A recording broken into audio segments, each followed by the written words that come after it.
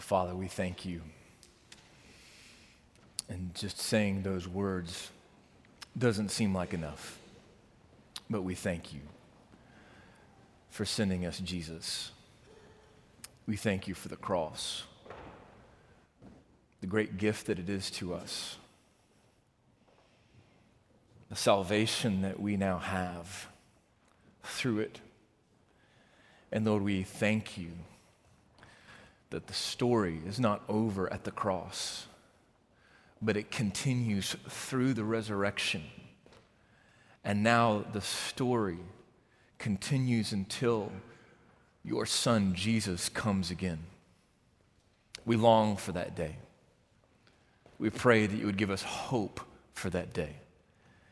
We pray, Lord, that now as we turn our eyes to your word, that these words from your scriptures would root us in the promise that you are coming again to make all things new, to bring your kingdom once and for all. We pray, Lord, that you would move in us now. In Jesus' name, amen. Would you please stand for reading of God's word? This morning I'll be reading from the Gospel of Matthew chapter 4, beginning with verse 13.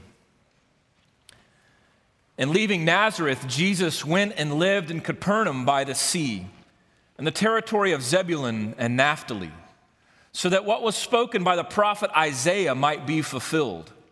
The land of Zebulun and the land of Naphtali by the way of the sea, beyond the Jordan, Galilee of the Gentiles.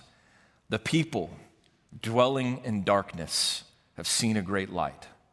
And for those dwelling in the region and shadow of death, on them a light has dawned. From that time, Jesus began to preach, saying, "Repent, for the kingdom of heaven is at hand." In verse 23, and he went throughout all Galilee, teaching in their synagogues and proclaiming the gospel of the kingdom and healing every disease and every affliction among the people. So his fame spread throughout all Syria, and they brought him all the sick, those afflicted with various diseases and pains, those oppressed by demons, those having seizures and paralytics, and he healed them. And great crowds followed him from Galilee and the Decapolis, from Jerusalem and Judea, and from beyond the Jordan. Seeing the crowds, he went up on the mountain, and when he sat down, his disciples came to him. And he opened his mouth and he taught them, saying, "Blessed are the poor in spirit, for theirs is the kingdom of heaven." This is the word of the Lord. Thanks be to God. You may be seated. How are we to make sense of our world? How are we to understand the evil and the pain and the brokenness that we see in our world today? The Bible tells us that in the beginning, God created the heavens and the earth. And out of God's sovereign reign and rule, he made us, human beings in his image. The Bible continues to tell us that though we were made in his image, Adam and Eve rebelled against God. They did not trust him. They did not believe what he said, and they rebelled against his kingship and authority. And in that moment, the kingdom of God was broken. Now we see this, that ever since then, we have been striving as human beings to establish our own kingdoms in pursuit of little kings. And that in striving after these kingdoms, we have been rebelling against the kingdom of God. And we have been destroying ourselves and our world in the process. And you don't have to believe in the Bible to see that this is true, to experience the brokenness of a fallen world that is plagued by evil and sin and destruction. And it's been this way from the very beginning. Out of jealousy, Cain murdered his brother Abel. Out of pride, the people of Babel built a tower to make a name for themselves. Out of hatred, Joseph's brothers sold him into slavery. Out of lust, King David had an affair with Bathsheba, and then he had her husband killed. Out of greed, Judas Iscariot sold Jesus out for 30 pieces of silver. Out of self-righteousness, a zealot named Saul persecuted Christians and oversaw the stoning of a martyr named Stephen.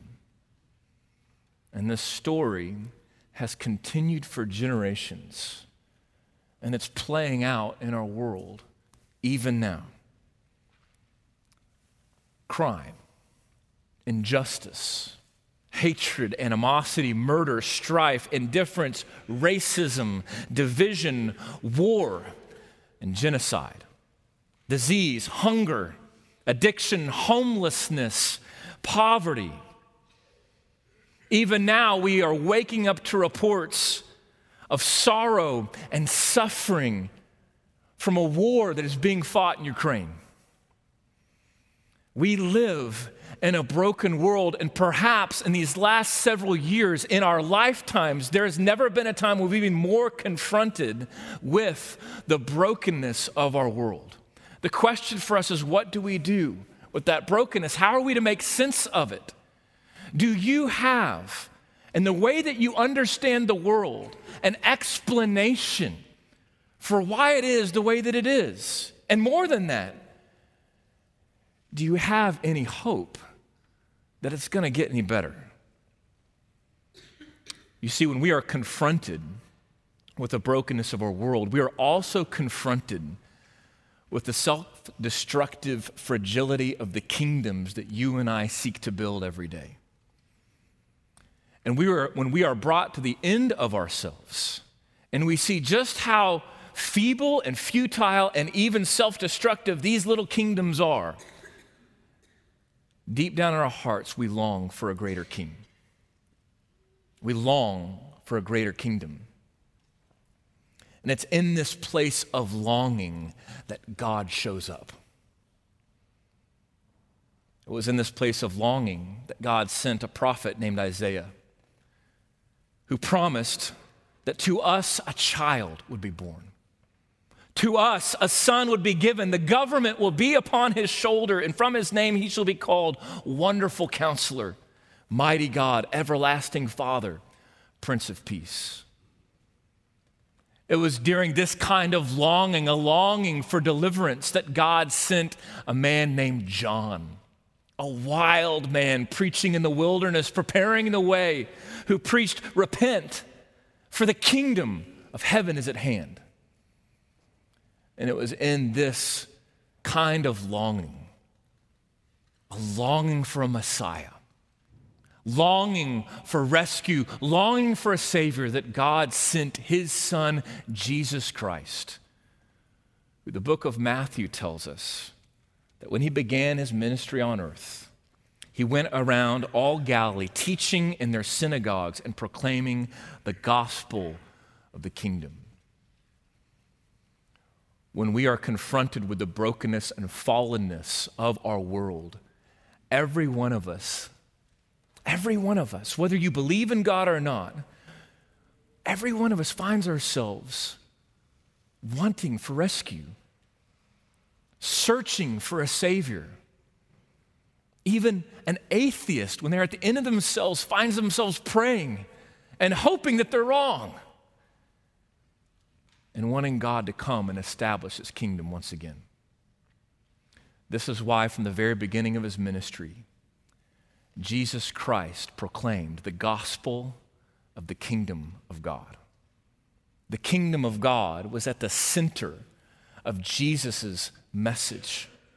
Every parable he taught, every sermon he preached was about the kingdom of God.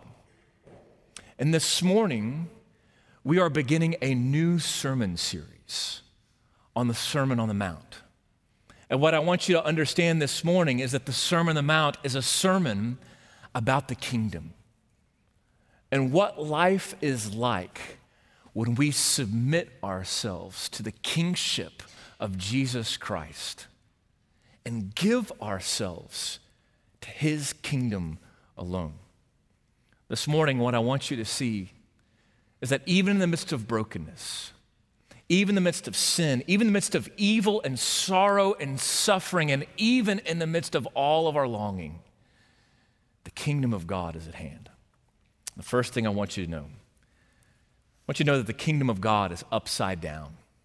It's upside down. I want you to look with me, Matthew 4, verse 23. In order to tell the story of the Sermon on the Mount, we have to back up and look at the context. What was happening that led up to Jesus preaching the greatest sermon that has ever been preached? Well, we're told here in verse 23 that Jesus went throughout Galilee, teaching in the synagogues and proclaiming the gospel of the kingdom. The kingdom of God, the gospel of the kingdom was Jesus' primary message. And we see this right at the beginning of Jesus' earthly ministry. When Jesus was tempted in the wilderness, right after that, and after his baptism, we see in Matthew 4, verse 17, you can look with me, it's there in your bulletin, or you can find it in the Pew Bible in front of you. Matthew 4, verse 17. From that time, Matthew tells us, Jesus began to preach, saying, "Repent, for the kingdom of heaven is at hand." We also see this kind of language used in the very first words of the Sermon on the Mount. You'll see them at the end of our passage this morning, Matthew 5, verse 3. Jesus said, "Blessed are the poor in spirit, for theirs is the kingdom of heaven." You see, the Sermon on the Mount, just like everything that Jesus taught and preached, was about the kingdom of God, about the coming of the kingdom of God. And so we have to ask the question, well, what is it? What is the kingdom of God? What does it look like? How would you know if you saw it? The first thing you need to know is that Jesus in the Sermon on the Mount uses the terms kingdom of God and kingdom of heaven interchangeably. We see this Matthew 5, verse 10. It's not in your bulletin. You can find it in the Bible. You can just listen. The Sermon on the Mount, Jesus says, "Blessed are those who are persecuted for righteousness' sake, for theirs is the kingdom of heaven." Later in Matthew 6, verse 33 in the Sermon on the Mount, Jesus says, "But seek first the kingdom of God and his righteousness, and all of these things will be added to you." So as Jesus is proclaiming the gospel of the kingdom, he calls it the kingdom of God and the kingdom of heaven because these things are one and the same. That where the kingdom of God is established on earth, it is as if he was bringing the kingdom of heaven down to us by his grace, by his mercy. The second thing you need to know about the kingdom of God is that it is everywhere. The kingdom of God is not necessarily located in a place, but that the kingdom of God is found in a person. Theologian and politician, Dutch politician Abraham Kuyper famously put it this way. He said, "There's not a square inch in the whole domain of our human existence over which Christ, who is sovereign over all, does not cry, 'Mine.'" In other words, the kingdom of God is not found in a place, but in a person. And wherever the person of Jesus Christ reigns and rules on the throne, there the kingdom of God exists. And so you ask, well, then why don't we see our world getting better? We'll talk more about that in just a second. For now, I want you to know that where the kingdom of God reigns, it transforms everything. That where God is on his throne, it turns everything upside down. And the clearest place that we see this in all of Jesus' teaching, perhaps, is the Sermon on the Mount. The Sermon on the Mount is exhaustive. It covers all of life. It spans 3 whole chapters in the Gospel of Matthew, chapter 5, 6, and 7. So often when we think of the Sermon on the Mount, we typically just think of the Beatitudes, but it goes well beyond the Beatitudes. And it covers every part of life as Jesus is applying the kingdom of God to what it would look like for us as if we would live in the midst of his kingdom. And so Jesus talks about righteousness, persecution, bearing witness, evangelism, obedience, anger, reconciliation, lust, divorce, honesty, forgiveness, loving your enemies, giving to the poor, prayer, fasting, money, anxiety, and warring, judging others, seeking the Lord, treating others as you want to be treated, bearing fruit, knowing God, and what it really looks like to follow Jesus. All of this is covered in the Sermon on the Mount, and so it's no wonder that biblical scholars often refer to the Sermon on the Mount as the moral teaching of Jesus. But as we get into the Sermon on the Mount, I want you to know that the Sermon on the Mount is far more than moral teaching. This goes well beyond just ethics for the sake of ethics. It's not just a list of rules of how we are supposed to live, but instead, the Sermon on the Mount paints a picture and gives us a vision of what life would look like if we actually submitted ourselves to the kingship of Jesus Christ. The Sermon on the Mount is a picture of what life would really be like if we lived in the kingdom of God. You and I, we live by a set of norms, by a set of rules. And there are such things as universal rules that we see all over the world, and we see lots of rules that are unique to particular places and countries, even cities, even families. And a question I want you to wrestle with this morning is, why do you live by those rules? Why do you live by those norms? And more importantly, where do those rules come from? You see, you and I live according to a set of values, a set of rules and norms because we think that if we are obedient to those things, it will lead us to happiness. It will lead us to what is often called the good life. And every one of us has a vision of what we think the good life looks like. The good life is that thing that we're all pursuing in the back of our minds, that if we could just get there, then everything would be right again. So for some of you, the good life looks like success. It looks like maybe even a particular house on a particular street. The good life looks like sometimes leisure and the ability to be able to go to the places you want to, always chasing that next high of the next vacation. For some of you, the good life is not in a place, but it's people, it's family. To have a spouse and children and a large family. Oftentimes, our vision of the good life isn't necessarily sinful things. It truly is good things, and we live according to these norms in pursuit of the good life. But what Jesus is showing us in the Sermon on the Mount is that the kingdom of God turns all of those values upside down. The Sermon on the Mount is giving us not a vision of the good life, it's giving us a vision of the kingdom life, where true flourishing, true abundance is found. That in a world where marriage is so fragile and we're so prone to give up on it, Jesus says, you're called not to divorce, but to stay together. That's where abundance is at, to press into the hardness of marriage and the most difficult parts of human relationships and find reconciliation. That in a world that is totally bent out on anger, so quick to point the finger at the other person, so quick to blame everything on someone else rather than ourselves, Jesus points out that we're called not to be angry and not to hatred, but to love our enemies, to treat others as we wish we would be treated. Over and over and over again, what we see is that the Sermon on the Mount turns everything in our world upside down, or perhaps better, It actually turns our upside down world right again, the way that God always intended. This is the vision of the Sermon on the Mount. This is what it's like in the kingdom of God.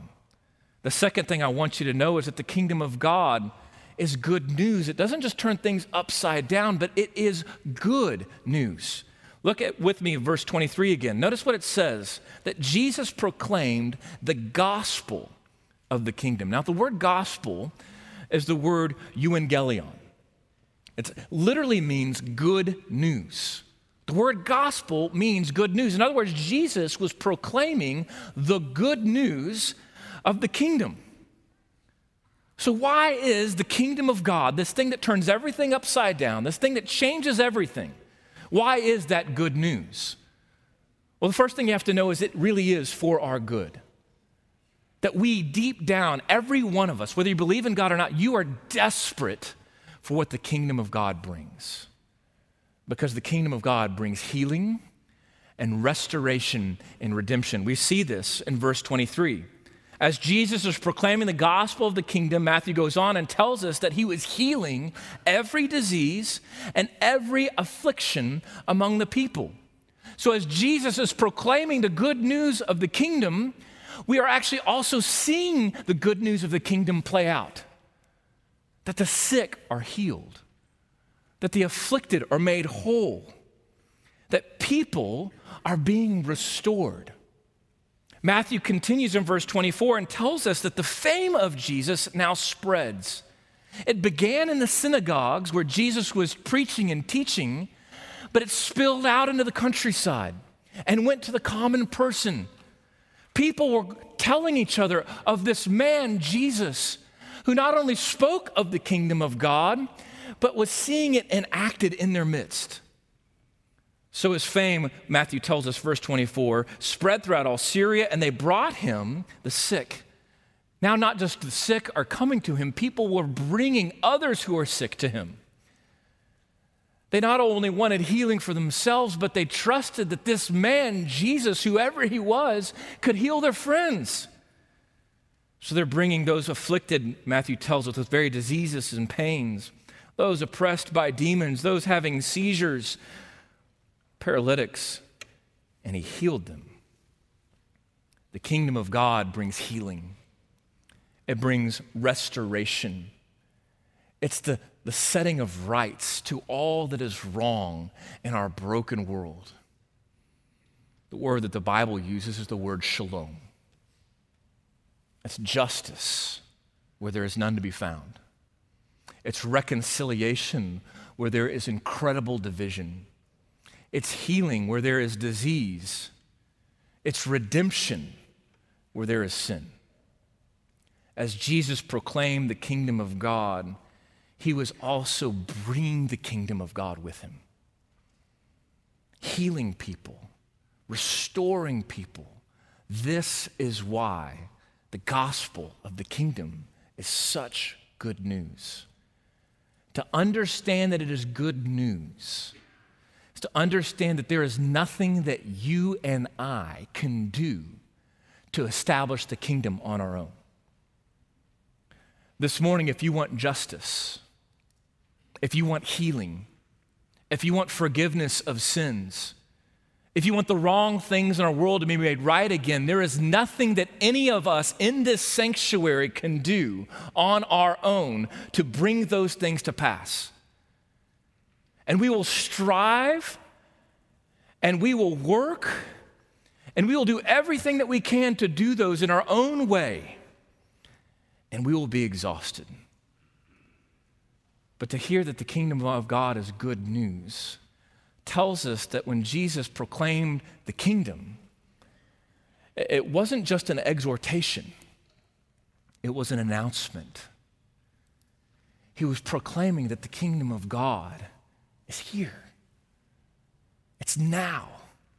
It's being established. For the kingdom of God to be good news, for it to be the gospel, says that this is an announcement that all of us should proclaim, that justice has come, that healing is here, that forgiveness can be found because the King has come. So the third and final thing that I want you to know that the kingdom of God is near. Last week I had a conversation with a friend of mine, and maybe it looks like a conversation you've been having over these last several weeks, these last several months, and probably over these last several years. The conversation went like this. He asked me if God is sovereign, if he really is the king, and he can do all things, that he holds all things, and if that's true, and he's also good, then why doesn't God just put an end to all of it? Why doesn't he just put an end to all of this evil and all of this brokenness and all of this suffering and all of the sorrow? If God is good and he is sovereign and he is the king, why doesn't he just end it all right now? Maybe it's a conversation that you've had, question that you've asked. I'll be honest with you, it's a conversation that I have with myself. And what do we do with that question? A question that we have been confronted with in so many ways over these last couple years. I believe Jesus answers that question as he began to proclaim the gospel of the kingdom. Again, I want you to look with me, Matthew 4, verse 17. From that time, Jesus began to preach, saying, "Repent, for the kingdom of heaven is at hand." And what does that mean? Jesus is saying that the kingdom of God is near, that it's come, it's not far. And yet, just like the people who lived 2,000 years ago and heard Jesus preach this, we live in a world where it seems that his kingdom is very far away. And yet Jesus says it's not far. It's at hand. Well, how can he say that? Because we, just like them, are now living in between two advents, two arrivals of the King. Jesus said that 2,000 years ago because the kingdom of heaven had come in a person. It was at hand and it was near because the King was standing right before them. It was as near as Jesus was near to them. And you and I, we are now living in between that coming and the day when he comes again. And so the kingdom of God is near. There's still a sense of it's not yet fully realized. It's near, but it seems so far away. And so what do we do with that? Well, the answer to that question either leads us to great hope or despair. And what I love about Jesus beginning to preach the kingdom of heaven is that Matthew tells us in the verse before that in Jesus proclaiming the gospel of the kingdom, it was a fulfillment of a promise that the prophet Isaiah made. I want you to look with me at verse 16.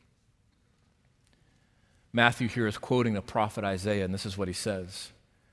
The people dwelling in darkness have seen a great light. And for those dwelling in the region and shadow of death, on them a light has dawned. For the kingdom of God to be near in the person and work of Jesus Christ is to see that even in the midst of every darkness, the kingdom of God has been dawning. And we've seen it from the very beginning. That even when Adam and Eve sinned and brokenness entered the world, God made a promise to send a king who would crush the head of the serpent. A king whose blood speaks a better word than the blood of Abel's. A king who doesn't ask us to build our own kingdoms and our own towers to make our way to him, but a king who's come down to us, who is our strong and mighty tower. A king who gave himself to us and took on the slavery of our sin so that we could have freedom. A king who willingly chose Judas Iscariot to be one of his disciples, knowing that Judas would betray him so that he could go to the cross. A king who established his kingdom and was crowned, not high on a throne and not with a sword on his fist, but he was crowned with a crown of thorns. And he died on a cross for you and me, so that all who trust in his name would have salvation, so that the kingdom of God would be established. A king who appeared to a zealot named Saul on the road to Damascus and converted a persecutor of Christians and transformed him into the greatest missionary the world's ever known. A king who the Bible promises one day will come again to make all things new. When he ushers his kingdom once and for all, until that day comes, how are we to make sense of this world? Jesus gives us the answer in the Sermon on the Mount. It's his kingdom come on earth as it is in heaven. There in the middle of the Sermon on the Mount, Jesus teaches us to pray these words: your kingdom come, your will be done on earth as it is in heaven. Until Jesus, the King, comes again, how are we to live?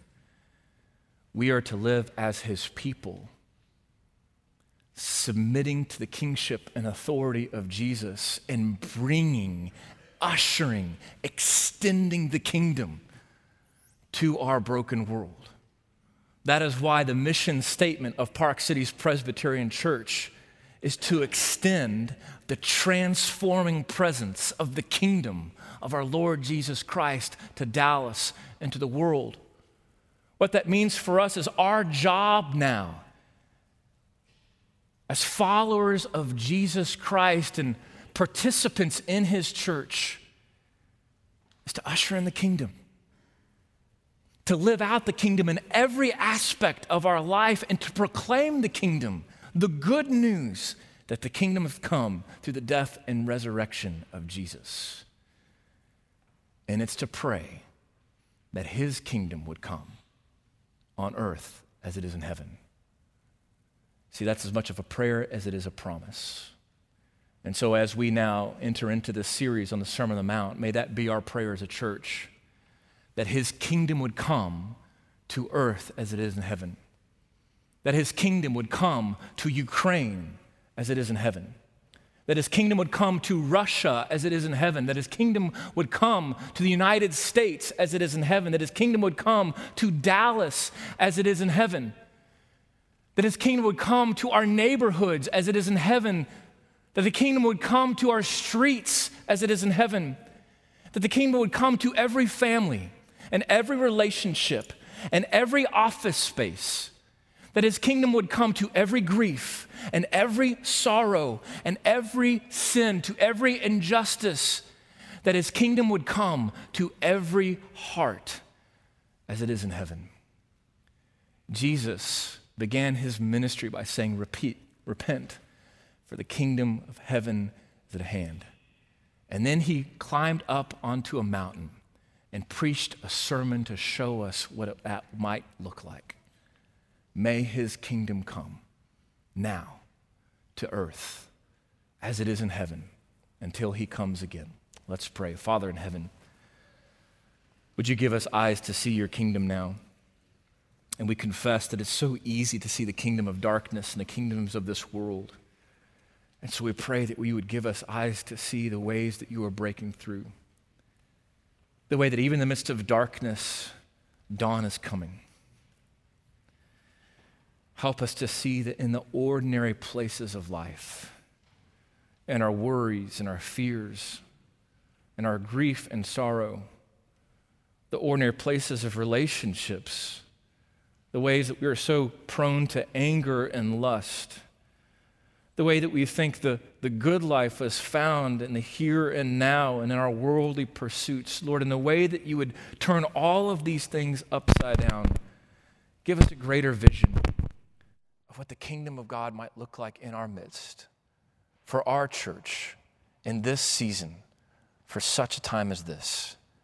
And may we be your ambassadors now, princes and princesses in the kingdom of God, called to submit ourselves to your kingship and to extend your kingdom to Dallas and to the ends of the earth. We pray, would you help us to do this, to see it and to live it out in Jesus' name, amen.